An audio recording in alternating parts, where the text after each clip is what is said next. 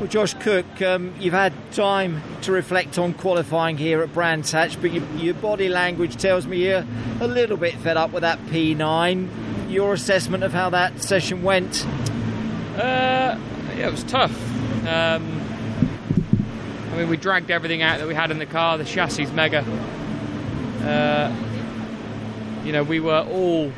I mean, you look at the job that the other guys did. I mean, Creasy had his lap disallowed, which was marginal, but yeah, they've obviously made the call. But if that was to stand, we're all in the same tenth. I think the guys done a mega job with the chassis. Handles well, but there's only so much we can do. So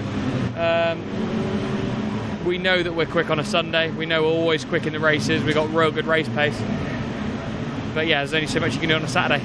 Yeah, you've got a bit of work to do then yourself. You say your teammate's just behind you and Creasy is just a little bit further down the grid, but you reckon you can race that little bit more competitively tomorrow? But it is so tight again, Josh. I don't need to tell you, do I, just how competitive this championship is. So you're confident the team have got the cars to be competitive in the races tomorrow? We're in a good place with setup, and we've always been quick on a Sunday.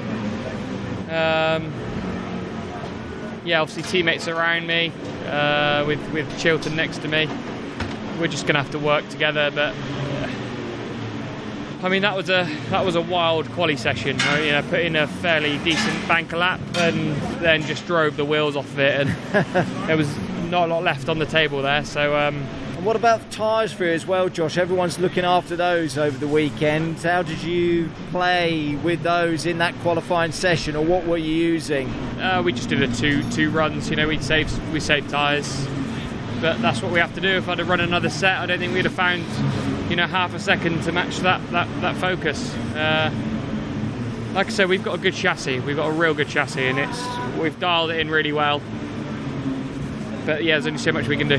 And it is a mindset as the final question to you, isn't it? You like to say you're confident that the car is there to give you the race result tomorrow. No reason why it should do. Some cars can do it on the Saturday and put in the quali session, but when it comes to the 15 laps in race conditions, it doesn't always turn around. So still so much to look forward to. Yeah, I mean, it's we took a bit of a different strategy in qualifying and really focused just on this one lap punch on this particular weekend.